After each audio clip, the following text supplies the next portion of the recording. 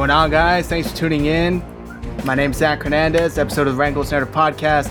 Matt is not with us tonight. However, I got my man Mike. Mike, thanks for joining. How you doing tonight? I am great, and don't worry, everybody. Matt is with us in spirit. You see what I did there? That's right. Guys, head over to our YouTube channel. If you're joining through Twitter, we cannot see or interact with your comments. Head over to youtube.com/49ers Hive, and we'd love to interact with your comments. We are going to be previewing the 49ers Halloween matchup against the Bears. And as always, all the other 49ers drama that's going on right now. Mike, it's been a while since we've had you on. There's so much going on right now. I think the first thing I want to start talking about is this Seth Wickersham book piece. That is it drama trying to sell a book? Is it factual reporting? It came out this past week that the Niners may have turned down a second-round pick for Jimmy Garoppolo in the hopes of trying to obtain a first-round pick, and the Patriots basically said, yeah, right, and hung up. And then Seth Wickersham kind of walked it back and was like, look, I said nothing formal was ever offered. It was very, very informal. What do you make of this? I hate to call it clickbait, but it's what it is it's striking while the iron is hot, right? You have this big controversy that we should have moved on from Jimmy. The fan base it's not even split anymore. The people who were firmly in, like, the directors and conductors of the Jimmy G train are now like, yeah, I'm running out of excuses for this guy, right? And so you always want to drum up as much interest in a story, and why not now? The 49ers have lost 4 games in a row. Trey Lance was out there. He didn't look great, but did he look as bad as Jimmy? Who knows, right? If they were close, then you probably should be going with the rookie. And the Niners are stuck with Jimmy Garoppolo now. Well, they had a chance to get rid of him, or at least that's what the rumors were. And so now you put this out, that little cliff note, and it blows up. And let's be honest, you're dealing with the most responsive fan base on all of Twitter. 49er fans, you remember how we made Adam Rank damn near famous. Sorry for the language, but we basically made him famous when he came out with that 3-13 prediction, right? And we couldn't wait to rub his nose in it. So much so that, like, he just became a favorite after he started picking the 49ers. You know what I'm saying? And so it's just I think it's someone taking advantage of a situation and knowing that the time is now to hit send. There was never an offer. And I said it, I don't know if you saw it on my timeline. I said it as soon as the article came out. I said, he starts it with rumors had it, ... 7 sentences later, people are like, oh my God, the 49ers had an offer and they didn't take it. And Kyle's like, then I don't know if you want to go this far, but Kyle goes to the podium and was like, no, because if that was the case, I'd have been on the phone with their head coach. Kyle was like, if we got offered a second, Jimmy's ass was out of here. Yeah. I just thought that was pretty incredible. So, but yeah, it's just someone with the right timing. That's all that is. Yeah, I agree. Pulling up Seth Wickersham's tweet, he said, I never reported New England offered a second for Jimmy G. I reported that there was an informal discussion. It's public that New England was at least interested in Jimmy. It was waiting to see if the price might drop. Also public that SF might listen to any trade, but wanted a lot for him. Ian Rappaport then kind of shared his kind of 2 cents and basically said it wouldn't have been possible to begin with because the Patriots couldn't have afforded Jimmy Garoppolo's salary. So unless we saw something like was it the Texans paying the Browns to take on Brock Osweiler's contract, or whoever the hell they paid to take on Brock Osweiler's contract? I'm remembering vaguely, but that basically would have happened to happen here. Mike Sando, fantastic reporter for the NFL, from The Athletic, shared the actual snippet from the book, Seth Wickersham, and it says, there was an informal call between a high-level representative of the Patriots and a high-level 49ers official. What was Garoppolo's price? New England wondered if a second-rounder would suffice, calling it even from 2017, but the 49ers wouldn't take less than a first. For a moment at least, San Francisco was counting on Garoppolo to be the quarterback for 2021. Make of that what you will. I agree with you, Mike. It's all done to sell this book. That's kind of what I'm taking it as. And when there's no agenda, these conversations can actually happen in fun where, you kind of can joke about it, right? And the 49ers are in a very, very similar situation. The first time they called about Garoppolo, the Patriots said no. And then John Lynch even went on the podium and was like, and I chuckled about it, was like, well, what about Tom Brady, right? It was tongue-in-cheek, an informal offer. It doesn't mean that people don't pick up the phone and ask about every player on your roster, but that's not an official offer. And so even if it was something as small as what John Lynch said when he asked about Tom Brady, that doesn't mean that the Niners ever turned down an offer. And it doesn't mean that the Niners made an offer to get Tom Brady. And so we just have to look at what's being said. But we're such a passionate fan base. We're so hooked on this, it's this era, this TikTok era where 7 seconds, like the smallest little clip, means everything to you. And that's kind of what you get stuck with. So, it is what it is, man. That's a perfect way to explain it. I really do think that's what it is. The shorter attention spans, people are trying to figure it out. It's quicker than ever. With that being said, it kind of does seem like Brady wanted to come here and the Niners kind of dropped the ball on that, which is heartbreaking. To be 100% fair, though, that 2019 season, but the last one that Brady was in New England, I was on plenty of podcasts, this one included, saying at this point, I feel like Jimmy Garoppolo and Brady were meeting in the middle, because I don't know if anybody remembers Tom Brady's last season in New England. The guy couldn't throw the ball down the field. He did not look like the Tom Brady that's now in Tampa. And I honestly thought Jimmy Garoppolo at this point in his career is better than Tom Brady at this point in his career. Obviously, I'm eating my words now, and the 49ers are as well. But, I mean, at the time, I think it was slightly understandable. But also, you have to take into the consideration, that's Tom Brady. The amount of knowledge the man brings is even that much more valuable right there. So, it's tough, man. We got a question for you, Mike, from our guys over Forever Faithful podcast. Do you feel Trey is ready, or should we wait, regardless on how the season is going right now? No, I don't think Trey Lance is ready. I think that the second that he's ready, Kyle's throwing him in there. This team invested too much to not want him to be successful. And, I'm guilty of it too. I overreacted after Trey's first start and said that it felt like a sabotage. It felt like, we see the play calls that one quarterback gets versus the other. And all us faithful really wanted to see was if Trey could do what Jimmy does, right? And the game plan just felt completely different.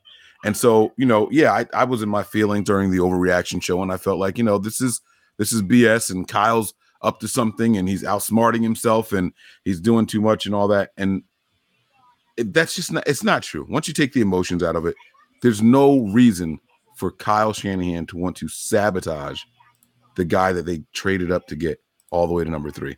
It just doesn't make any sense.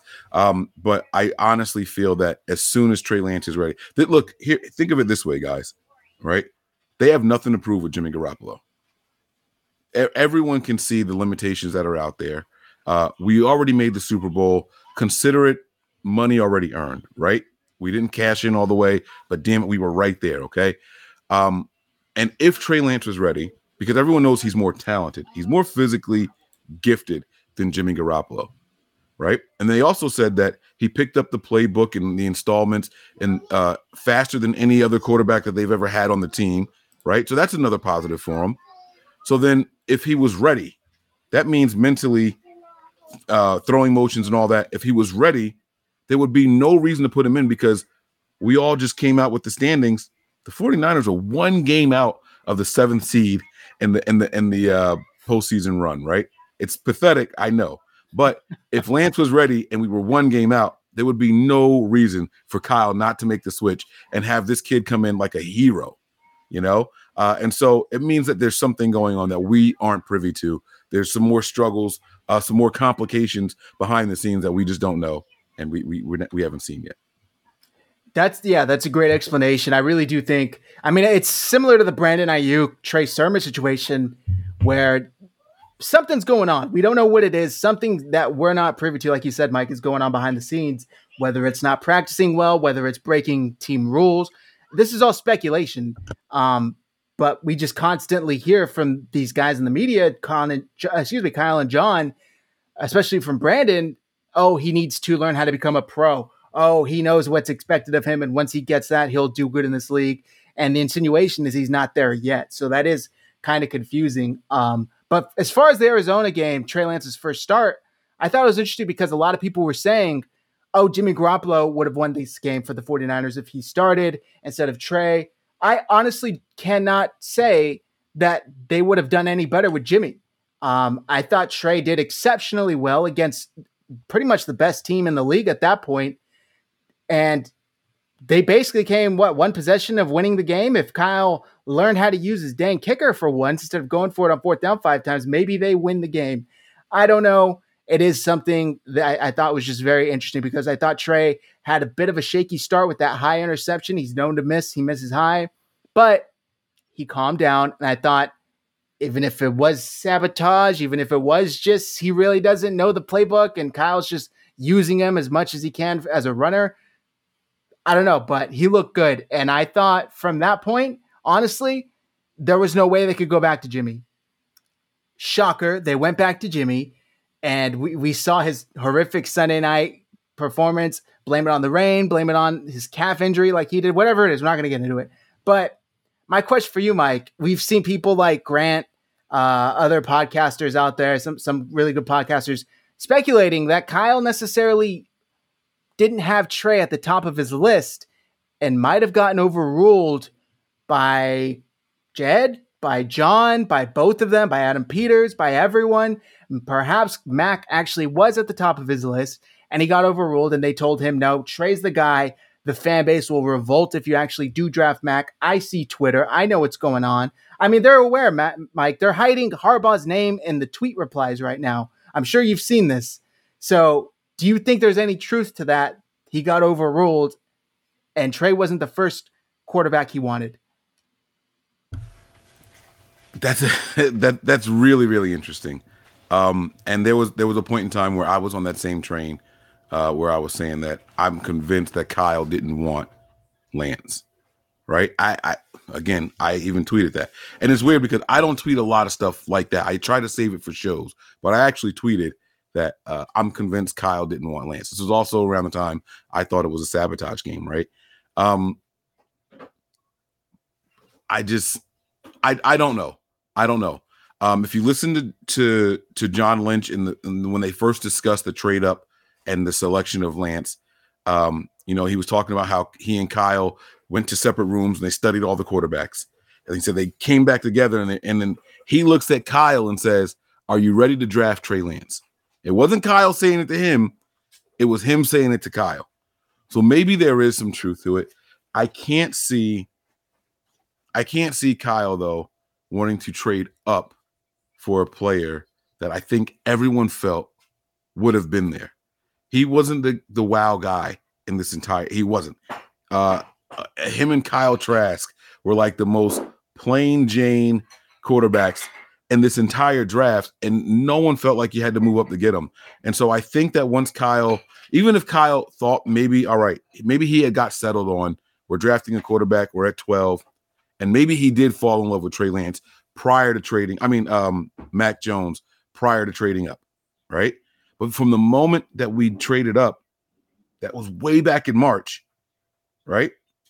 Kyle had to know, let me find someone else to focus my energy on. And so it could not have settled with Kyle that Lance was an option. I mean, damn it, that McCorkle Jones was an option. McCorkle, man. I sometimes I forget that's his name. To his credit, he's playing all right in New England, though. And I think that's a good fit for him. And that's another thing, too, is that people, that's part of this, why a New England writer would tweet something like that out, right? Is because, if the Niners had him, would they be in the situation that they're in?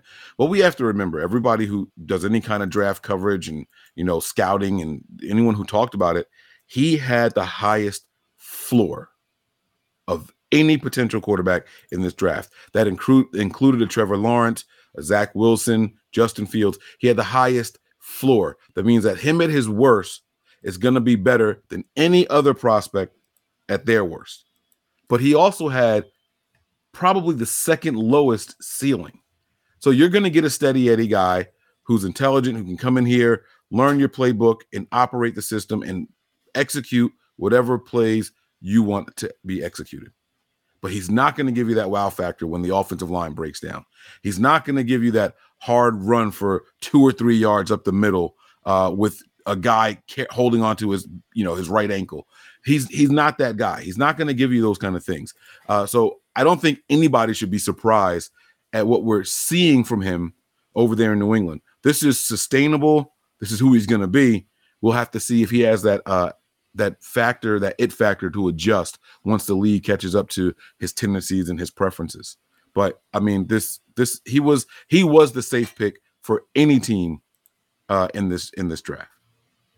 Yeah, and Steve said it here. The quote from that kind of press conference right before the draft that really got a lot of information out of Kyle. I want a quarterback that can throw like Breeze and run like Lamar. That's not Mac Jones. And I listen after that tweet or that this clip, I went and bet. I'm not going to say because my wife can hear me. I went and put money down on a betting site that we were drafting Justin Fields. To me, that's what this said. Yep. McCorkle was the furthest thing away from my mind at that time. And so, I just don't think I don't know. I find it hard to believe. It's not to say that he didn't want him at one point when we're sitting at 12, but once we traded up, I think he got a little excited and looked for the highest upside, which is how you land on a guy like Lance. If you truly believe that Jimmy is someone that you can win games with, you might not wow, but you can win some games with. Why not draft the guy that you believe has the highest upside and let him sit so you can craft and hone those skills to bring out that upside?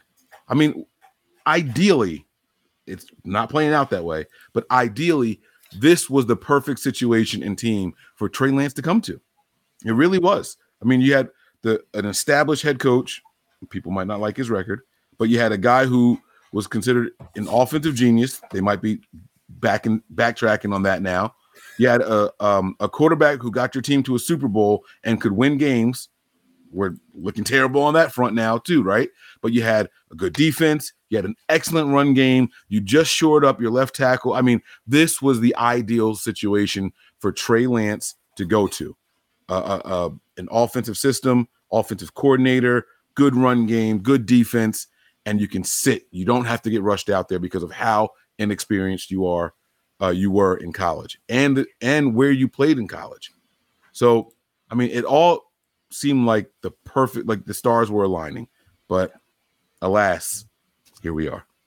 Yeah, and speaking of Justin Fields, I was 100% sure. Draft day, I went to work. I had my Ohio State colored tie and everything. I'm like, this is Justin Fields. There's no way it's not Justin Fields. And it's Trey Lance. And I'm like, I mean, we did the show and Anthony is like 5 seconds ahead of us because he probably has like a non-HD TV. I'm just messing with you, Anthony. I don't know why he's 5 seconds ahead of us, but he was. And his reaction totally gave it away, but I was stunned. I'm like, wow, okay, Trey Lance. I thought Trey Lance was like the third option, at least like realistically speaking. I honestly thought it was Justin Fields or Kyle's messing with everyone, and it is going to be Mac Jones.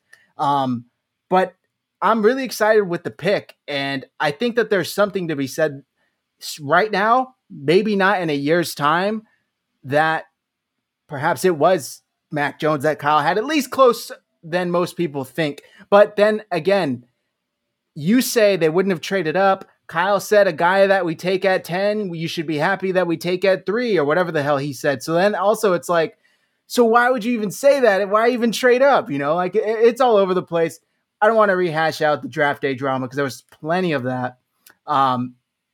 Moving on though, do you really think, because this is also, there's so many tinfoil hats going around Twitter and YouTube and Apple Podcasts right now in the 49ers community, that Kyle was ready to make the switch, but Trey got hurt and coming into this week.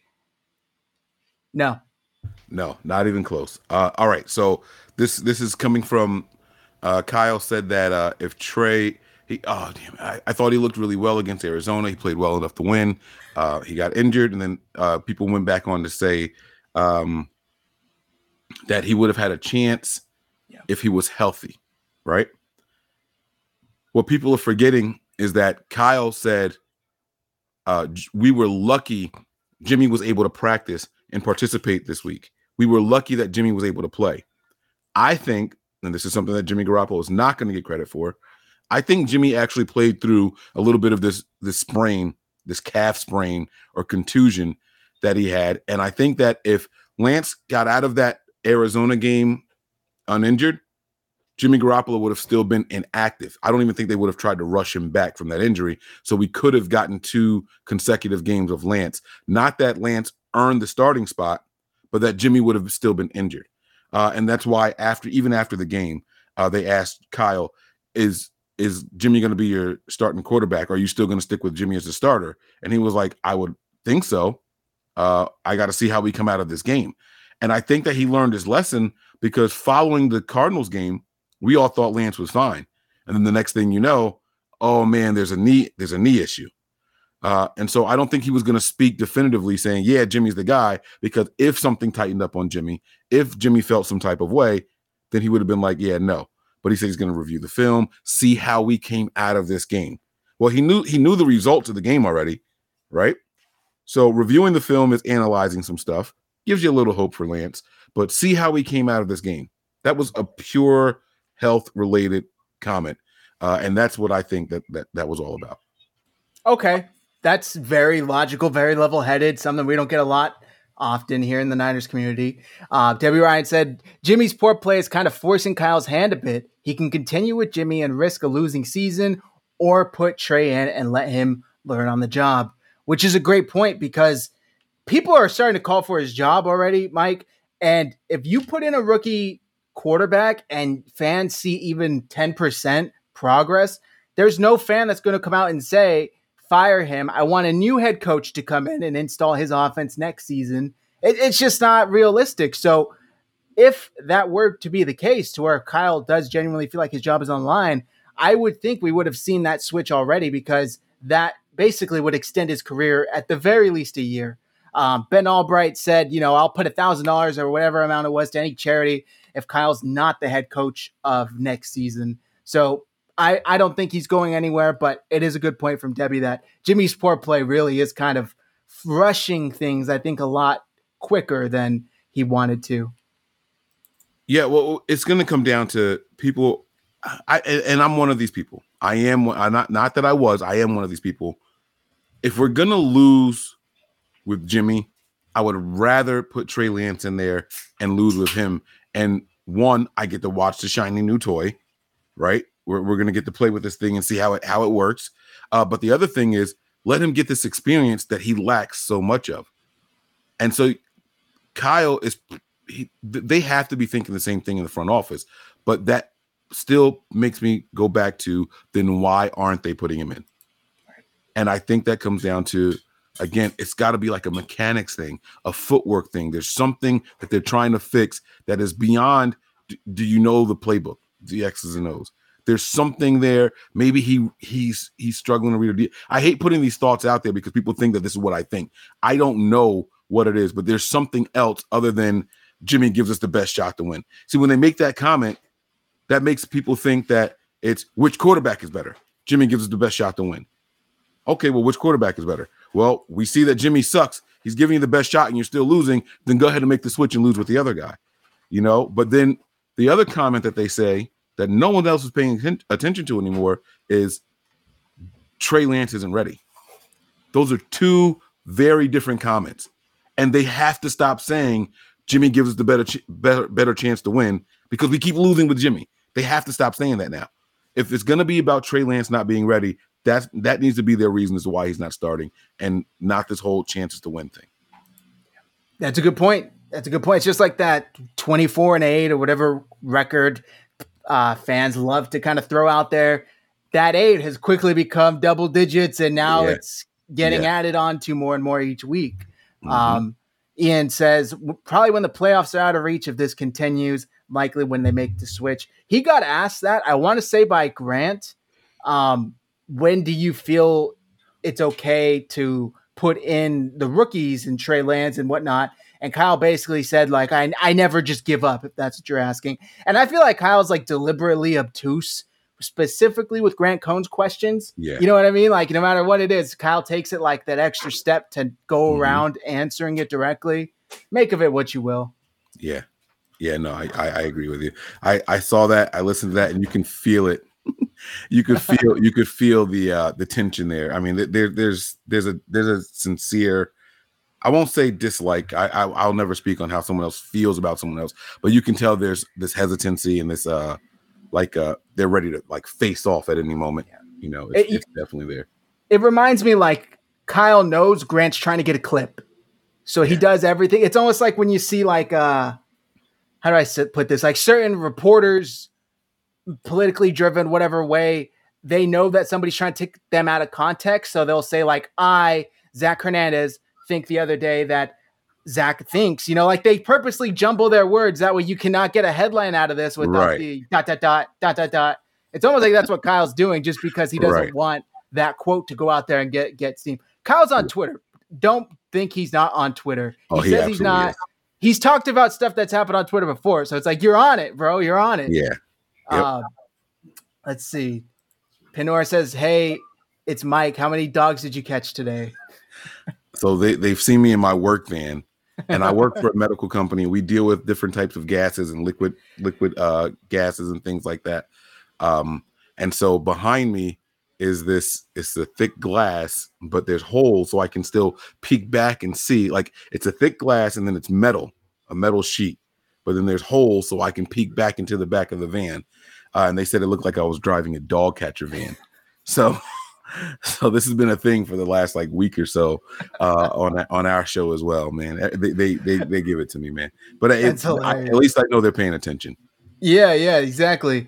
Alex added, realistically, the biggest question is, did the team create a contingency if Jimmy Garoppolo's quality is close to 2019? Right now, his QBR is lower than CJ or Nick. Yikes. It doesn't seem like they're okay. This is kind of my whole issue with this team this year. You bet on Jason Verrett and Jimmy Garoppolo to stay healthy. Why? Well, and that was the thing. Like, if you look at the most important positions on both sides of the ball, right? Some people say it's the cornerback position, right? Injury, a very, very familiar history with injury. More time off the field than on the field. You look at Jimmy Garoppolo, when it's time for him to be the starter, he has spent just as much time off the field as on the field. And then you even look at George Kittle. People say the best offensive weapon on the team. He's often injured. Prior to this season, and knock on some serious wood, the same could be said for Deebo Samuel. It seems like all the positions of concern are where people are usually the most banged up, except for Fred Warner and that linebacker. But people are saying his play is taking a step back. It just doesn't feel right, man. You got to wonder. Like, I think we're getting way ahead of ourselves. I think the draft strategy changes up a lot this year. I really do. I really, really do. That's actually my next question for you. But real quick, we're getting into Stuart's comment here. Excuse me. It looks like Kyle still wants Trey to get the intermediate passing game down. However, not playing Trey robs him of that opportunity to grow and continue to learn. It's a difficult situation. I agree. Yeah, well, so the thing is, you can't take all the deep shots. They have the least completion percentage in the NFL historically. So you can't sit there and just be like, yeah, he can come out here and do that. And everything can't be a check down, right? These players are wired where what they're going to do is they're going to come in here and they're going to get open across the middle of the field. That is George Kittle's bread and butter, right? The windows change. We remember how many batted passes we saw in the Arizona game, right? And a lot of that's going to be on Trey. It's not the offensive lineman all of a sudden, and he's taller than Jimmy. So this has to do with trajectory. This has to do with the vision and seeing things and trying to, arc the ball over versus, zip it in and things like that. Yes, he absolutely has to learn that, but at what cost? And that's really what in my opinion, that's what they're trying to figure out. The risk versus the reward thing. Do we just go out here and just say, F it? Here's 3 more games that we can lose, but the value of the knowledge gained is going to outweigh it at the end. That's what they're looking at. Yep. Stewart said the Bears are severely banged up, missing their left tackle, corners, elite edge rusher. This game would have been a good game to get Trey in before we get revenge on a banged up Cardinals team in 9 days. That's a pretty big statement there. I'll be at that game, by the way. So let's hope they get something nice, because I don't want to sit there and be like 35-7 or some crap like that. The Cardinals game? You're going to the second Cardinals game? I bought tickets months ago, whenever they came out. You think Lance will be starting by then? I hope so. I mean, Ben Albright, guys like that are saying they're still playing Jimmy to up his trade value. I don't buy it. Let me not say that. I don't buy there's any trade value left there. Yeah. But I think they do. I think after this trade deadline passes, they should switch to Trey. But it's soon, right? Yeah, it's after this week. Okay. My problem is if Jimmy wins, and right now it's looking like the 49ers should win this game. That's never stopped them before, but they should win this game. I don't think they can make that switch after Jimmy leads the Niners to a win against the Bears. So it's tough, but I think Trey probably plays a lot more against the Cardinals than we've seen previously. You think a win against the Bears is all it takes to get people to stop with the Jimmy versus Trey thing, or no? Not in the least. It's not going away. In my opinion, it's not going away until the switch is made. Yeah. And even a little after that, because if Trey Lance is officially named the starter, not due to injury, and he loses 2 games, you know what people are going to say. Well, we were doing that with Jimmy anyway. You might as well have kept him in there and let the kid get ready. So it's not going to go away until one of these guys are off the team. Unfortunately, that's what it's going to be. Yeah. Nico says, I feel like Jimmy gets given up when things go bad. I'm a big Jimmy fan, but I do think that trail and starts next week, win or lose. I do think that trail and starts next week. I might have misread some of that, but yeah, I just think it's the whole calf thing. Mike, you touched on earlier. I keep on calling you Matt. Touched on earlier. Calf strain, contusion, strain-tusion, step bruise. It seems like the team's not even on the same page as to what exactly it is. After Sunday night's loss against the Colts, Kyle was asked, do you think his calf injury, hindered him in any way? And he said, I can't imagine that it would have. And then Jimmy Garoppolo was asked the same question. He said, oh, yeah. At times, I definitely felt it out there. There's some level of disconnect with that injury. I don't know what it is, but it's weird, and I don't like it. Well, that's what I was saying is that, we got to look back to what Kyle was saying. We're lucky that he was able to practice. We were lucky he was able to get out there. And then Garoppolo right away was, oh, I definitely felt it. But what was weird was just how they couldn't tell you what it was. Oh, it's a strain, or it's a pull, it's a bruise. Or what play happened. Yeah. Someone stepped on it. Oh, I took a knee to it. Like it was so strange. Like I legitimately thought that they were faking this whole thing. I'm not even gonna lie. I really thought that they were faking the entire thing. And maybe they were, right? Maybe they were, and the team was hoping to make the change and use the injury as the reason, and then turns around that ended up Trey being the one injured, and it was like, damn, we can't use this excuse anymore. Let's get Jimmy back out there now, and you know what I'm saying, and see what happens. So I don't know. And I see that the one guy. I'm sorry, I don't. Let me see if I can scroll down on the comments here. Yeah, I can see it here. He was saying that the trial starts next week, win or lose. He's saying yeah, there it is, Nico. The Trey Lance trial starts, win or lose. It doesn't matter how things go against the Bears. I'm not as inclined to agree with that. It's not that I don't want it to happen. I think Kyle is way more stubborn than what people think he is, right? And so you make this move. You have a meeting of the minds. You talk to your player personnel, your GM, your CEO. You talk to all the decision makers here. Jed, do we have your unwavering support? And Jed went out and finally publicly spoke and said, we are prepared to pay Jimmy the remainder of his contract if that's what's necessary. That means that they are fully committed to the development of Trey Lance, not just getting him and putting him on the field. They could have put him on the field week 1. They already got him, right?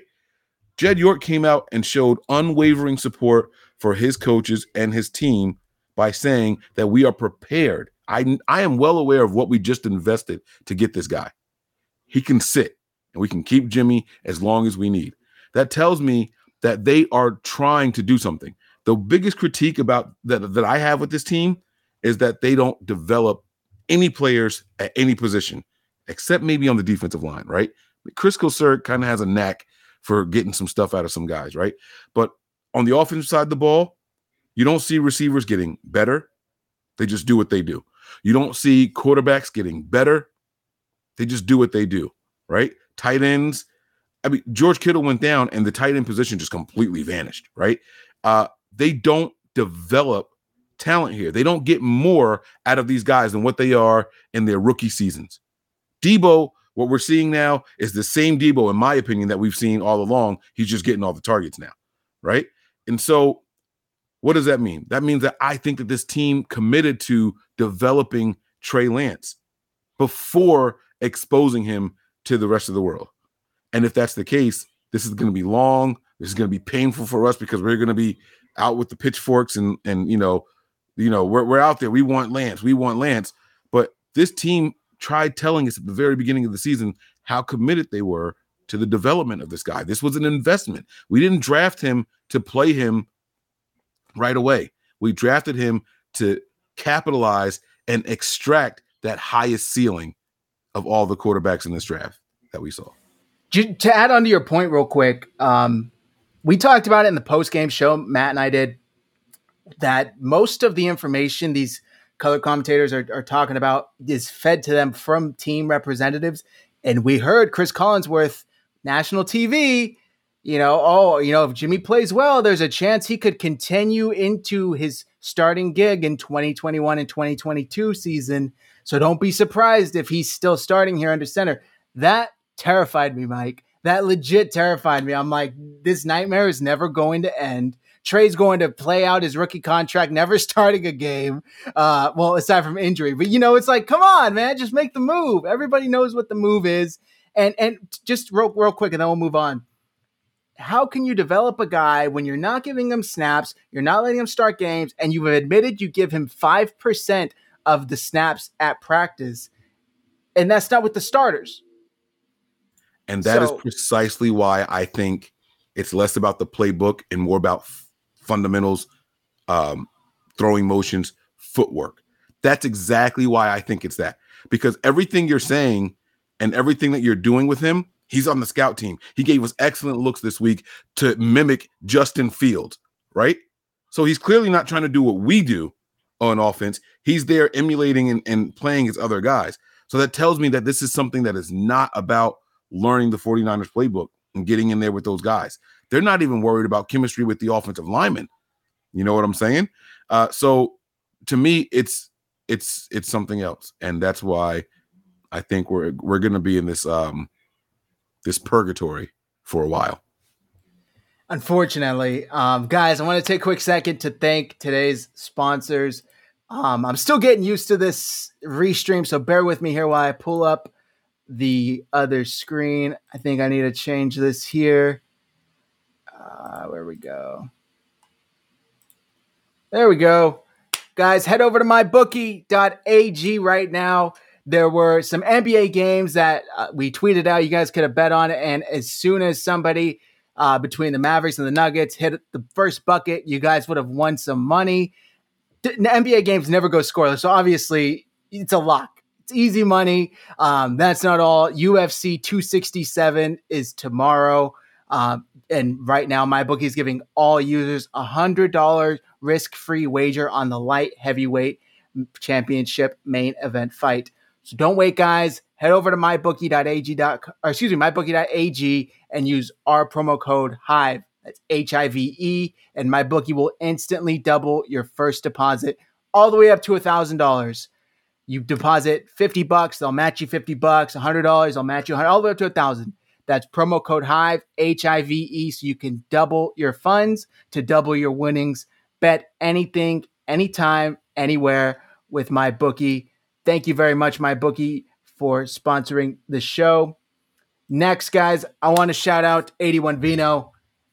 Go check out 81 Vino. Terrell Owens started his own wine company, 81vino.com. Enter code HIVE, 10% off your entire purchase, and free shipping on 2 or more bottles. Shout out to the team there. Great team. We got Acre Gold. If Matt was here, he'd call it my gold stamp. It's 2.5 grams. People like to clown on it, say it's small. 2.5 grams of gold.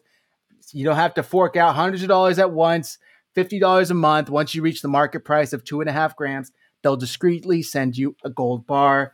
and nice and secure. Really cool. You don't have to fork out all this money. You chip it away like an investment, and then you actually get it in the mail. Shout out to Acre Gold. And lastly, guys, we got our merch store. We got to plug our merch. Shop49ershive.com, code RGS15, 50% off. Steve and I helped. Well, Steve helped a lot with this Debo shirt. We got that Friday font down here. Debo, him riding that bike. That's on our merch store right now. Shop49ershive.com, code RGS15, 50% off your entire purchase. You can start placing your orders within the next 2 to 3 weeks to ensure you get them in time for Christmas. It seems crazy we're talking about Christmas already, but that's where we are. So RGS15, shop49ershive.com. Thank you to all of our sponsors, guys. Go support them because they support us. Mike, back onto this team, this dysfunction, everything that's going on right now. Do the 49ers have a problem with evaluating talent, whether that's free agency or draft? Are they doing something incorrectly? That's a really, really tough question. Initially, you kind of want to say yes, right? But then a larger part of me has to say no, because you look at Lenoir. We saw it's like, wow, this kid's way better than what we thought. But then it's like, well, yeah, but Ambry Thomas was drafted before him, and what's he doing, right? Then you look at, Trey Sermon, right? Elijah Mitchell. This kid looks great. Trey Sermon was drafted before. I'm like, what the heck is going on here? All right. You look at even Brandon Ayuk. All camp, you heard Sherfield. He's killing it out there. It seemed like he had leapfrog Brandon Ayuk, the first round pick, and Ayuk is still just out there running routes for the hell of it, right? He's just out there doing wind sprints, and it's like, well, what is this team doing? Like, how is this happening, right? This is what I settled on, because I was thinking about this recently. I think the team evaluates talent. I think they do a good job at it. I think the team at a certain point outsmarts themselves. Everybody thinks Brandon Ayuk should be getting more targets. Everybody thinks Trey Lance should be getting more reps. Everybody thinks we should see more of Trey Sermon. That game that he played in against Seattle, we were like, yo, there it is. That's what we've been wanting to see, right? The ground and pound, the thudder right there up the middle. That's the guy that we wanted to see. So I can't say that they don't know how to evaluate talent. Hufanga looks like he's going to be a player, right? I mean, we've seen the 5th round picks come in and out. Trent Taylor was, when healthy, very good. George Kittle, very good. They got a lot out of Colbert. I mean, this team has done things in the later rounds. Look at freaking the 2 offensive linemen they drafted, right? Aaron Banks, what the heck were they doing? But then you look at Jalen Moore, and it's like, that guy's a really good tackle. He could replace Mike McGlinchey. Like, this guy's really good. They evaluate talent. They do it well, but then they start doing this weird stuff with, like, we're going to play you because we need you, but as soon as we don't need you anymore, you haven't earned this playing time yet. And they pull these guys back. I don't know where Lenoir has been.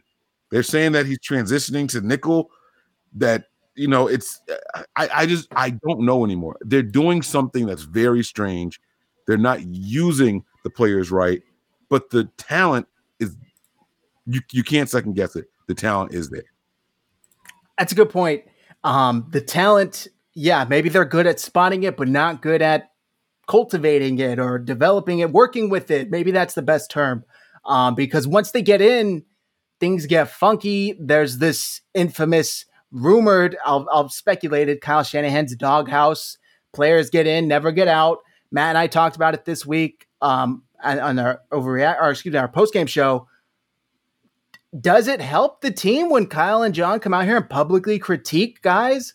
I can't say it does. I mean, look, it broke Dante Pettis. Dante Pettis was a broken man up there at those press conferences after a season and a half of Kyle Shanahan. I mean, he literally looked like somebody that was, keep him away from the bridges, because that dude was not in a good headspace. And that was 100% due to Kyle Shanahan just being way too hard on him. And I don't know, my personal theory is Kyle Shanahan's probably thinking, I played the wide receiver position. I know what it takes. I know what it takes to be elite. But dude, you did not play at any sort of high level at all. You are not known as a beast wide receiver. It's like, come on, man. So I don't know. There's this weird high standard that he puts on specifically, it seems like, the receivers. But on the other hand, you handpicked these guys. So how can you come out and then say, oh, I don't know, they're not coming along the way I wanted? You selected them. You passed over guys like CeeDee Lamb, who's a complete beast in Dallas. Who knows if the roles were reversed? Would we be saying the same thing about CD here? CD's a bust. CD's not making it. CD's not owning up or living up to his status. I don't know, man. But yeah, okay. So this is Joey Ardondo. Go ahead. I just want to say something about that wide receiver position in particular. I went on this little tirade about how Kyle does something with how he deploys players in his system where he takes away what makes these guys special. It seems like if you don't run this route this way at this depth and get to this point at this moment, you're not doing it right and we don't want you out here. But then if that's the case, just draft anybody and make them do that. Don't go out there and get the guy with the long reach. You're not using these guys to what makes them special, what caught your attention in the first place, if you want them to come out there and be robots. That seems to me to be a massive problem with how Kyle Shanahan is trying to use these guys. He wants to not every Christian McCaffrey cannot be used the same way that a guy like Adrian Peterson can be used. They're two complete, or Saquon Barkley. They're two completely different styles of running backs, right? A Julio Jones is very different from a Tyreek Hill, right? Like different statures, like that. This stuff is not the same. And unfortunately, Kyle, it seems like, I'm not there, I don't know this to be, biblical or anything, but it seems like Kyle wants people to run routes a very specific way. He wants running backs to look and do very specific things. And it's like, then what was the point of drafting this type of guy if you just want him to do exactly what Kendrick Bourne did? Yeah.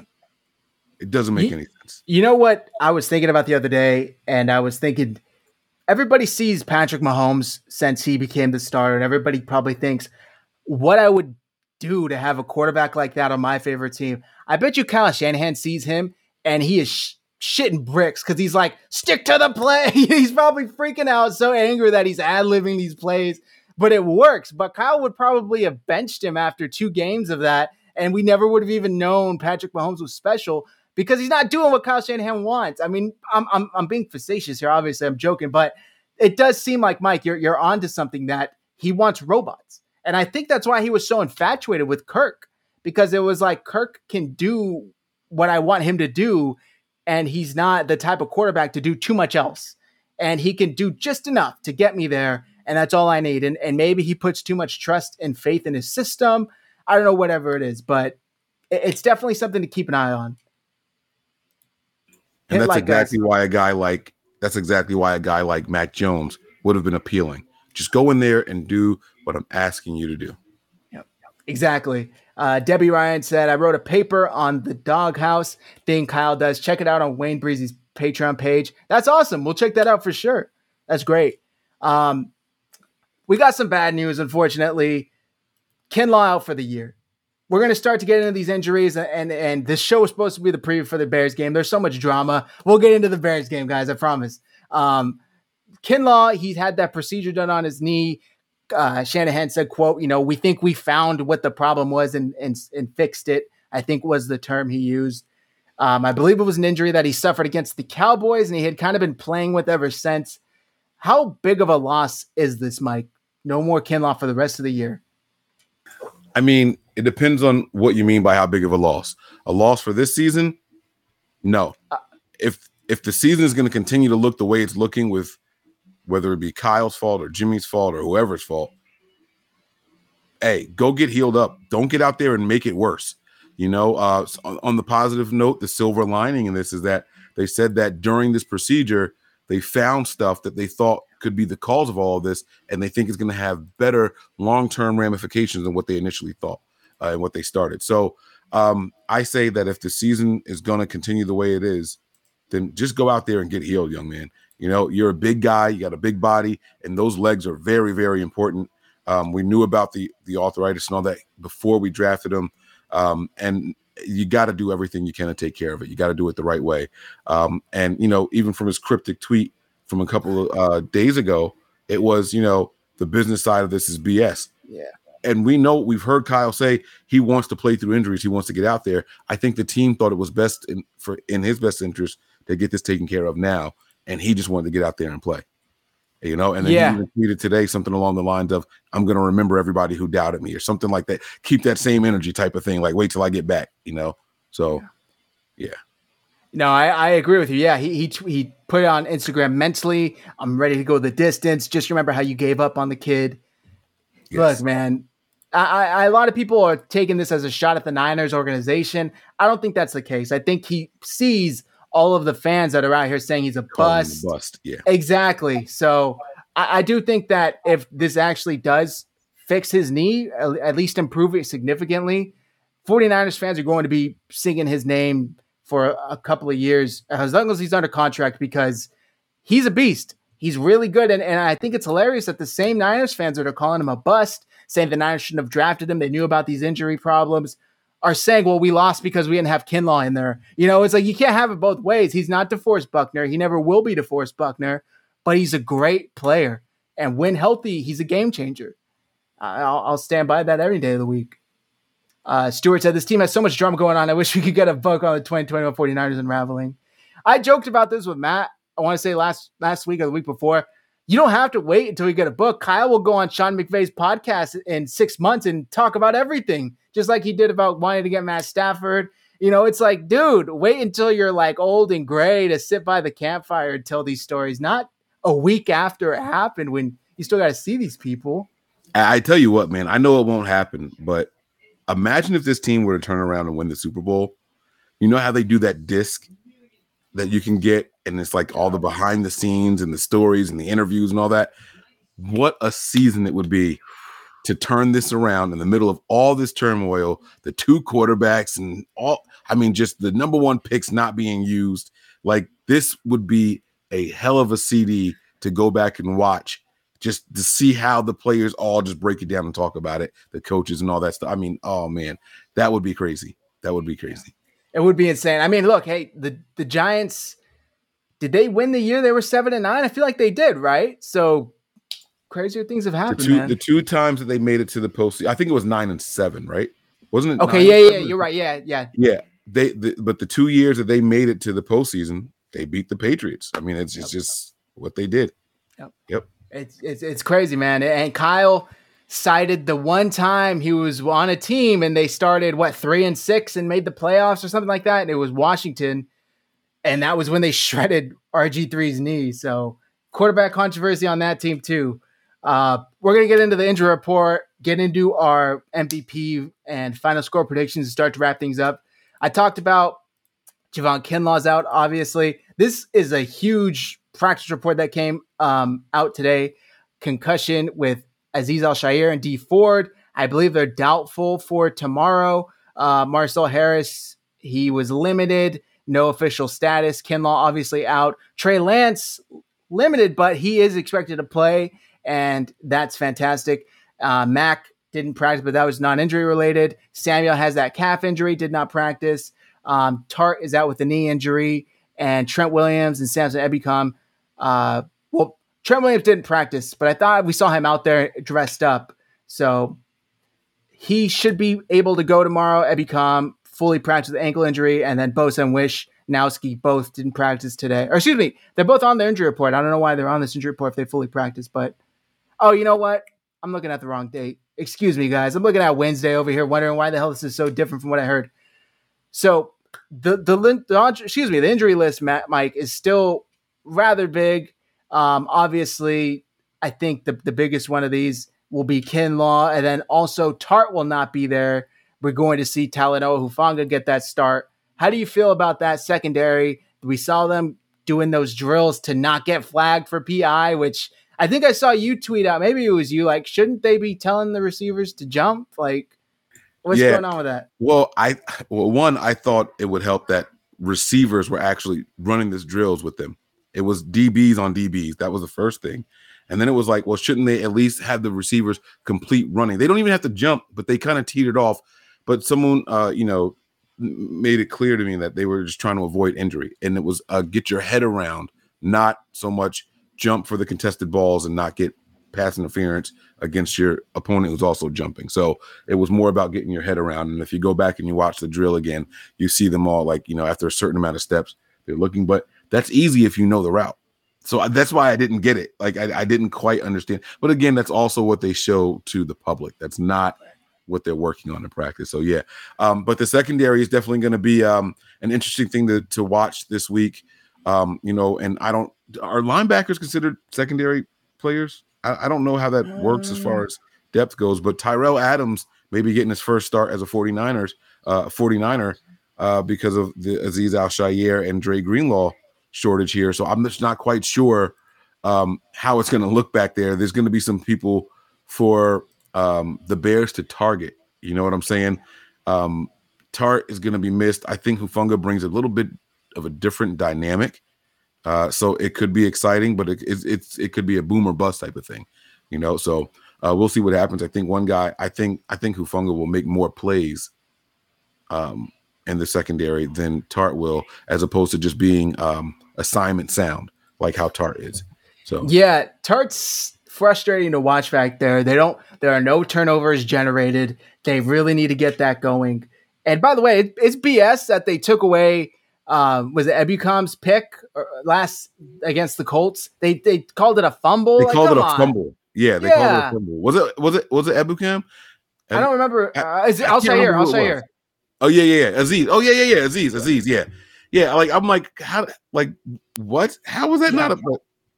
A turnover is a turnover, but that was a little crazy. I don't understand. I never went back and watched the replay of it and how they determined that it was a fumble instead. I thought it was a clear arm extending forward. Yeah, he got hit, but he still threw the ball went forward. Right. So if the arm is going forward and it hit the ground, you would have called it an incomplete pass. But because someone caught it, they called it a fumble. Okay. Yeah, that's anything to protect Wentz's stats, right? Yeah, exactly. That's nuts.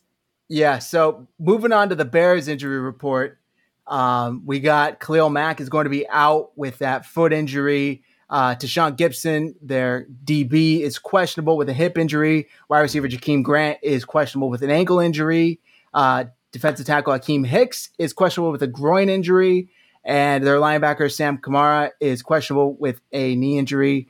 And Jesper Horsted is questionable with a knee injury as well. So the Bears are coming in pretty beat up. I'm pretty sure there are other ones. This is from the latest injury report that I saw, but I believe like their left tackle guys have already been out, so they're probably just not on here. Yeah. But how do you feel going into this game overall? I mean, are you optimistic? Are you basically just numb at this point like me? Man, it's so hard to try to think with a head that doesn't include bias in it, right? Like this is something that all over your background there and on the walls, I can see the 49er stuff. And like, I'm not in a studio. This is my living room. Okay. Like this is my living room wall here. Okay. So, this is something that we breathe, we live this, right? And everything in me says, if we can't win this game, which one can we get the rest of the year? Right. Like, the Bears are just terrible right now. They're terrible right now. But I think that when I step back, I have to really reflect on the 49ers right now. And right now, they're a bad team. I think they have a good roster. I think they have a good coach. But I think that they're a bad team. Bad teams find ways to lose, while good teams find ways to win, right? I knew for sure we were going to win this game last week. I knew we were going to beat the Colts, right? This week, I feel the same exact way. And I believe in subliminal messaging, right? And I went and I looked at the pressers from yesterday, not the ones that came out today, but from yesterday. Everybody wore black. I've never seen that before. Everybody wore a black shirt, not a little bit of black in it, all black, funeral style. Like, that gave me chills. I'm like, oh, they're all about business now. Like, these guys are getting ready to get after it, right? I want to pick them to win. But Zach, I just can't do it, man. I think we have a good opening drive. I think we have a good finishing drive to get the game a little closer than what it is. But I think the secondary is going to continue until they show me that something's different. First, we said they needed turnovers. They finally got turnovers. We just gave up more turnovers. So we still lost a turnover battle, but we generated turnovers, right? We forced some fumbles. We didn't recover them all. We got some picks. Like the defense focused on something. They executed on it, and it still wasn't enough. Jimmy, the offense, whatever it is, the play calling, it still managed to sputter out and just not bring home the bacon. So with that said, I'm not confident. I think I'm gonna pick the Bears to win this game until the Niners show me. Because look, the Bears throw the ball down the field more than any other team in the NFL. And that right now is the weakness. The 49ers have more pass interference penalties than any team in the NFL. And that's a strength against the weakness. That's not a strength against the strength. And so even if we come down a little bit, and even if they come down a little bit, that still favors them, right? We might not give up 120 yards of penalties, but if you give up 60 yards of penalties, that might be enough. I have to see it before I can believe it anymore, man. I think I'm just done picking. You know what? I am in a competitive pick'em league. Let me see who I picked in that game. I know that shouldn't be like, but because like I go back and forth all week long, and like if I wake up on Tuesday, the way I felt then is going to be different than the way I felt now. And I picked. Where is it? Pittsburgh. I picked the 49ers, actually. Okay, all right. I picked this when I made these picks on Thursday. So, I mean, it's just that but that just shows you where I am, right? Yep. Like right now, I feel like I'm being a little bit more level-headed and less emotional. And my heart says, like, no. My mind says, stop picking the Niners. I have to pick the Bears. But those black shirts in the presser yesterday, that got me excited, and I feel like we could win. I'm going to final answer. I'm going to say the Bears right now, but don't be surprised if when we do our preview show, I say the Niners. So don't take anything away from me. Don't hold you to it. All right. Yeah. It's funny. Sunday night we came on here. I was in all black, but for a different reason, because I laid this season to rest until we see Trey Lance under center permanently. I'm not convinced the Niners. Germain Ifedi is the one that I couldn't remember. He will be out with COVID. Yes. That's their starting tackle, which is a big loss for them. Justin Fields is already getting obliterated back there as it is with Ifedi out there. So I don't know, man. Is he officially out? I heard they got 2 players back from the COVID list today. As of 1:45 today. Oh, okay. So okay. Yeah. Okay. I'm not. I when I saw that, I said Bears by 1 or Niners by 1. Like that's how close I am. Not confident at all, and that's strictly because of what they've shown.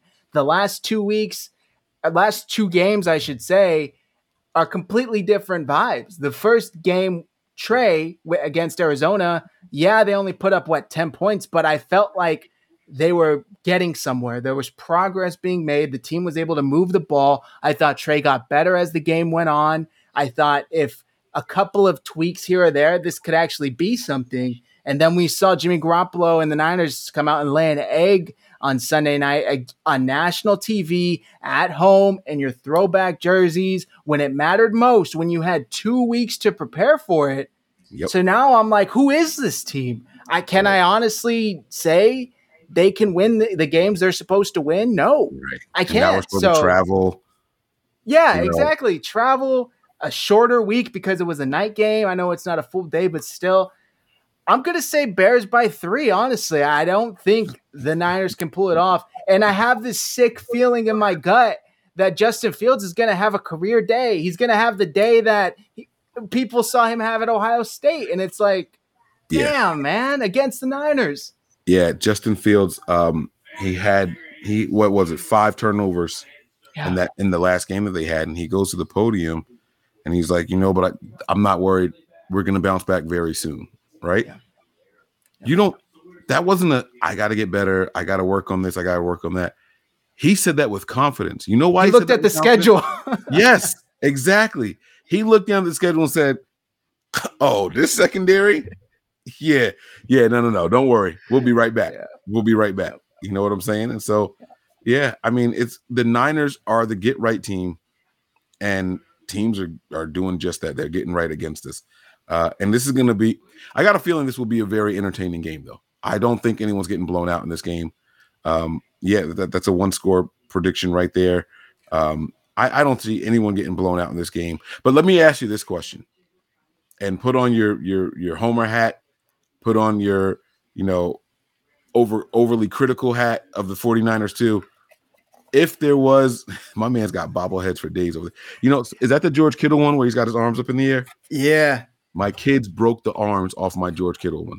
It came a little smashed, the box, but the guys, George still cool. It's funny. I got those crates. Not to cut you off real quick, but I got those Niner crates and they came in them. So I was like, oh, that's cool. And the first one was supposed to have Jimmy, but it came with Joe with his mic. And I was like, that's kind of weird. And then they emailed and they were like, we sent Joe by mistake.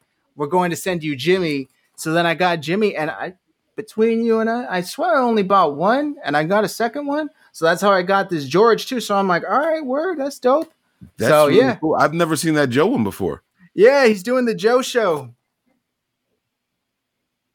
So you about to start some trouble, bro. You about to start some trouble, man. When you gonna knock on my door? Yeah, you're gonna have fans like beating down the Niners door, like, where's this at? So that's incredible, man. That's really incredible.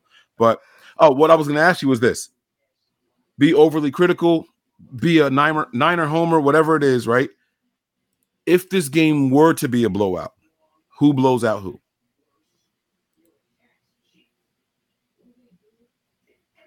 I think the Bears blow out the Niners. I only say that because Justin Fields is very mobile. He hasn't shown it yet. He's shown it in very, very small stints. Yeah. But I think that it's tough. It really is tough because we did see the Niners blow out the Lions to start the year. Mm-hmm. And then that got completely burned, tossed away, buried 6 feet under. We haven't seen that since. So I don't really know which team. And if we could just get Kyle Shanahan to treat every drive like it's the first drive of the game, we'd be in great shape. But something after those scripted plays are done, he turns into a different play caller. So yeah, I don't know, man. I want to say just the mobility of Justin Fields. Like you said, they throw it deep. That's the 49ers' Achilles heel with their defense. I got to say, they're susceptible to that deep bomb. They're susceptible to holding and getting those DPIs.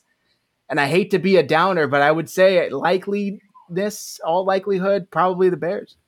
Yeah. It's rough because the Niners are a team that just don't take advantage of an opposing team's weakness or deficiencies for that individual week, right? They say that this team doesn't have good wide receivers, right? So the corners are going to have an easy day. That team usually has a great day passing. Yeah. Or, when we played the Seahawks and they had no run game at all, they came out secondary. 150 yards on us, right? The Seahawks couldn't stop anybody from passing, and we finished the game with like 112 passing yards total. It's like the teams that we're supposed to do X, Y, Z against, we never do. So people saying the Bears don't have an offensive line, that ain't gonna matter. Yeah, that's not gonna matter. Neither did the Packers. Right. I mean, the Seahawks never had a good offensive line, right? Like it just seems like the 49ers just don't do what you expect them to do or what the numbers say they should do against a certain opponent. I just don't know. I'm not confident, man. But go Niners. I want us to win.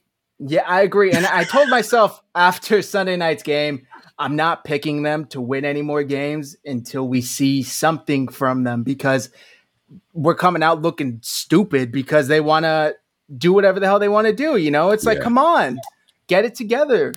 And it's another thing to lose games, right? Like I'm not one of those person that I'm not a results based guy, right? Like a win is a win and a loss is a loss. I get that. But if it's a competitive game and it's a shootout and you lose because you miss a field goal or an extra point, like you still played a really good game. We're not even losing in a good way. No. We're not even losing in a good way. Like we look bad. Like they laid down against the Colts. Yes. Yeah, and did you see Darius Leonard afterwards? Yeah, I'm really glad they got away from what they did on that first drive because we couldn't stop it at all. Yeah, running the ball. Yeah, they couldn't wait for us to stop running the ball. And so, it's just like we found in a monsoon. Just in a monsoon, you left it in Jimmy's arm. Yeah. Why? Yeah. Yep. And for the first time in his career, he had a throwing glove on, and we thought, let's keep going. Yeah, exactly. Right. It was a weird situation for me, man. All right, we're going to give our offensive and defensive MVP predictions, and we gave the margin. We'll give some final score as well. Mike, who is your offensive MVP of this game? All right, so going to be in Chicago, a little bit cooler than what the guys are used to. We want to see some legs churning a little bit here. I'm going to go, all right, here's a shocker. If we're going to just do this, I'm going to go with Brandon Ayuk. I know that he isn't even getting targeted right now, right? But I think Brandon Ayuk has a day. John Lynch said something that really stood out to me on KMBR. One, he said that, and I think he let this slip. He was like, the guy had a little bit of a setback and you got to work your way back. And then you have to get back in a rhythm with your quarterback. Like he slid that in there as if he was working with Trey instead of Jimmy. But what he was saying about him in totality was he's doing all the right things. It's finally coming together in practice. And now we want to see if it comes together on the field. And he's done that for a couple of weeks consecutively now. So we remember seeing him, waving his hands wide open on that Debo play. Would have been an easy touchdown. And we've seen him open a couple of other times. I really think that this is the game that no one's going to be thinking about. Brandon Ayuk is going to be focused solely on Debo. Here he comes to save the day. Brandon Ayuk, offensive MVP. Wow. All right. I really hope so. It would be a breath of fresh air. Observe natural evolution. Says Kyle will do the opposite of what is necessary. You say we should run more. F that. Shotgun all game. Yeah, it really is true, man. It feels that way. It's like it does. And what's working too. That's what's frustrating. He goes away from what's working. Yeah. I'm going to go with Elijah Mitchell. And even though that was a hilarious joke, I think that he has seen and heard enough to where he knows, all right, I really do got to stick with the run. Last week I got away from it for whatever reason may be. He's going to stick with the run. I think we see another 100-yard game from Elijah Mitchell and a touchdown. And he's just putting together a string of really good games. I'm excited to see what this rookie has in store. Would like to see Trey Sermon a little more, but it's all right. We're getting some production from at least Elijah Mitchell. Go ahead. I know I like that pick. That's a very good pick. And what's even more like this is why this year is such an anomaly to me. Now, I can't call it an anomaly. I don't know what I'm witnessing. Since when does Kyle Shanahan abandon the hot hand? Like we would run Mostert 20 times, and he's not built to carry the ball that much. Right. But because he was so good and explosive, they wouldn't stop until teams stopped him or he got injured. And then you got Elijah Mitchell who's out there killing it. And it's like, all right, chill. No, just right. Nah, it's okay. Well, what's that? You're only averaging 4.8. Get on the bench. Right. It's like, come on, right. Man. So it's like, I just don't know. But, we'll see what happens. All right, Mike, who is your defensive MVP prediction? All right. I'm going to go with a pass rusher here. But it's not going to be Nick Bosa. I'm going to go with Jordan Willis. I think if Dee Ford is actually held out, which is a possibility that he's going to be, he's not completely ruled out. They said they had a minor setback, but they still have a slim chance to clear concussion protocol and he could play. If Dee Ford is out, I'm going to go with Jordan Willis in his debut in the 2021 season, the freshest legs on the field, coming off the edge, the forgotten man, so to speak. I'm going with two forgotten guys. I'm going to go with two forgotten guys. I'm going to go with Jordan Willis to make the biggest impact and be the defensive MVP. Wow. Okay. I like it. Matt, just for the record, says Nick Bosa, 3 sacks, 4 fumble every week until it's going to happen. He's speaking it into existence. I'm not going to say that for him, but I saw our guys Forever Faithful podcast said Bosa 3 sacks. So for Matt, we'll get that into the ether. It's last week I went Manny Mosley and he kind of burned me with that prediction. I want to say Fred. We haven't seen that top level performances that we're used to from Fred. I think he treats this game as his get right game, and we see a nice solid outing from Fred. And I'm not sure if it was him, but one of the players said we need leaders to step up, and I think he steps up. I really do think so. So I'm going to go Fred Warner, and I'm going to say he gets a pick Sunday against Justin Fields. Fred's going to have to step it up. Potentially no Aziz, potentially no Greenlaw. I mean, he's going to have to put on his big boy pants here and really be that leader. That's another thing. This defense is just falling apart. Like just there's little pieces here, little pieces there. They start nicking away. This is what happens when losing seasons, and people start saying, you know what, man, I think I am a little bit more hurt than I thought. I need to sit this one out, coach. And so hopefully we can get it right, though. Hopefully we can get it right. But I just don't see the pass interference is changing and stuff like that. We'll see. We'll see what happens. But I like your pick, though, man. I like it. Fred Warner, he's got that eye of the tiger thing going on right now. You know, he's all business and no play. I like it. I hope so. He says, or I say Norman gets an INT. I hope so, as long as it's not a DPI. Yeah. But see, like, that's the thing. Like, they went out and they got these aggressive style corners. This is what you're going to get. This is what you're going to get. These guys know how to play the game. So we'll see. Yep. Debbie Ryan said, here's my conspiracy theory. It's almost like Kyle sees something is working, nods. Okay, I'm going to save that so there's no film on it and use it when I put Trey in as a starter. Yeah, except for when he put Trey in, he didn't do any of the shit that was hard. He did it. So, you know, it's like I'm with her on that. You know, it's like, all right, let me save that for later. And we've heard the quote, you know, he said it before, where if something works in preseason, it's not likely to work again in the regular season. So, you know, you got to be careful with what you show and so on and so forth. But like, damn it, dude, like at some point you got to stop saving plays and use the good plays so you can get the wins. There's no need in saving stuff so you can lose. Like you got to put it out there. You got to let it go. Let it rip. It's stop running your quarterback 16 times. Don't do that ever again. Ever. Yeah. All right. Final score predictions, and then we are all done for this evening. Hit like and subscribe if you guys haven't already. We're trying to get 2,000 subscribers so we can give away another 49ers jersey. Hit those buttons, guys. Yeah, absolutely. Make sure you guys. What you got, Mike? All right. So can I give 2 score predictions? Like one if the Niners win and one if the Bears Let's win? do it. Yeah. All right. I mean, it's really a Jekyll and Hyde type team. So. It is. I'm gonna stick with the Bears as my choice right now, right? And if the Bears win this game, I'm gonna say it's gonna be a final score of 24-19. 24-19. Again, I don't think that this game is gonna be a blowout. I don't think anybody walks away from anybody. If we had Azeez and Fred and Greenlaw, I think that this Niners team would really stifle that that offense. I really, really do. I think we can get after it. I think we see some very, very interesting blitzes. And so I'm gonna give this prediction with the Niners winning, with the caveat that they win this game because Azeez is playing. He hasn't been ruled out yet. He's just doubtful because he's still in concussion protocol, right? Yeah. He's not officially out? No, not officially. Okay. So if Azeez plays, I will say that the Niners win this game, but the defense does a little bit more than what we expect.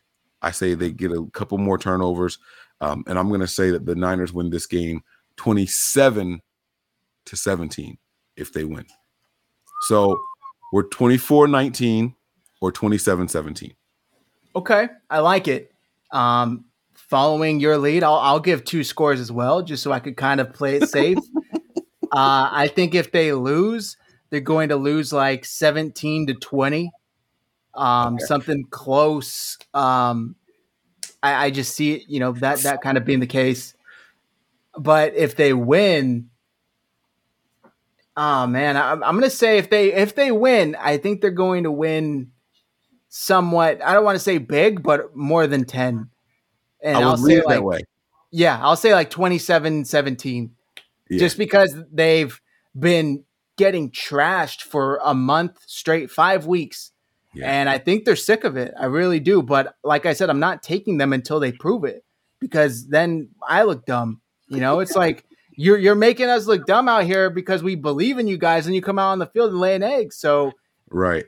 Come on, man. Excuse me. I see Ian saying we're fence sitters. No, I want to make it clear. I am picking the Bears to win this game. I am picking the Bears 24-19. But I was just saying that, I mean, I can easily see how the Niners can win, but it's about them just executing. It's not, you know, they got to go out there and do it. And I don't have faith in Jimmy to execute on the offensive side of the ball. I don't know enough about Terrell Adams to say that he can go out there and replace the play that we're getting from Azeez this year. He's been playing. And so, I can't sit here and just be like, this guy is going to come in here and do that. And I think that's it. That's another step back. You don't have Tart. I'm not even sure who's the starting corner opposite of Mosley. I mean, it's definitely is Mosley and Norman. It's Norman. I'm pretty sure. Are they both going to be starting this week for sure? Yep. Okay. So I mean, yeah, I like the way that they've been playing. I'll be honest with you. It wasn't a bad pick to have Mosley last week as your defensive guy because this is why I got killed for defending Ahkello Witherspoon. Right? He might not get the hand on the ball or make the play, but you never see this guy get beat. And you're not seeing that this year with Mosley. No one is 15 yards away like a busted coverage or a bad assignment. It's just they happen to make the catch. Or in his case, last week he got the penalty. But give me corners that make every catch an opponent has a contested catch. I will take that 100 times out of 100 times if that's the case. Make it hard for them. Go out there and make them earn it. And that's what I want to see. That, to me, is a good corner. Someone who's not a liability out there. Someone who's not just going to give up on the play, Drake or Patrick. You know what I'm saying? So that's what I want to see. Yep. I agree. Two quick points. One, is Azeez Al-Shaair making Dre Greenlaw expendable? I mean, can we say that? At least movable. Okay. They're going to switch sides from Will to Sam and Sam to Will. He's showing like, hey, I can do this thing, man. Yeah. Absolutely. I agree. And second point, Ian, fence sitter. You can call me a fence sitter, but I really do think it depends on how Jimmy's calf feels, man. How bruised is it? How strained is this calf? How purple is this calf? Well, we won't see until after the game. I mean, it might feel good going in, but we never know. It might feel bad coming out. So. And yeah, he says, let's face it, guys, anything can happen. It has that sort of feel to it. It does. It reminds me of that week 1 game against Detroit. It's like, we really don't know what to expect. But I think more fans are kind of pessimistic now and for good reason. So with all that said, guys, thank you very much for tuning in. Mike, thank you so much for filling in for Matt. It was a blast having you on. We got a super chat. I didn't even get a chance to read it. But it said more Hive and Nothing But Niner crossovers. Yeah, well, we'd love to do that. So absolutely, get you guys on our show too. Let people know where you guys are and everything, and get some of those viewers from our side on over here, and vice versa. I want some of these guys too, man. I'm seeing some names in here that now I'm not much of a chat reader. This is my biggest flaw on Nothing But Niners. That like Nick and Wayne, those guys are excellent at keeping their eye on the chat, and when I do it, I'm like, I think, matter of fact, I think Miss Debbie mentioned it last show. She's like, you like my attention span is like a squirrel. Like, what is that? Like, I am not good at it. I have to stay on task, locked in on the topic, whatever we're discussing and debating. Or if I'm in the chat, I'm all the way in the chat. I don't have that that thing. I don't know how people do it, man. I can't do it. So, but I see some names on here that I don't know. So yeah, man, guys, we're over at Nothing But Niners, man. Come on, check us out. Yeah. And I would love to get you guys on the show, man. We have Patreon. We could do something exclusive, whatever it is that you guys want, somewhere where you can let loose and be a little less PC, like let it rip, take off that blazer, loosen up the tie, like, come on now, like, let's go. I want to see it. I want to see it, man. I'm with it. All right. I'm down. That'd be great, guys. Again, Mike, huge thing. Go follow him. Go subscribe to the Niners. Great content. And let's hope for a win. I'm a little pessimistic, but I'm going to stay as optimistic as possible going into Sunday. Also, guys, we got a really fun Halloween show planned for you. Matt and I will be in character. That's all I'm going to say. So come back after the game on Sunday and come check out the show. It's going to be a lot of fun. Everybody have a good, safe weekend and stay faithful. I think, how does Matt normally close out the show? I think he says, until next time, go Niners.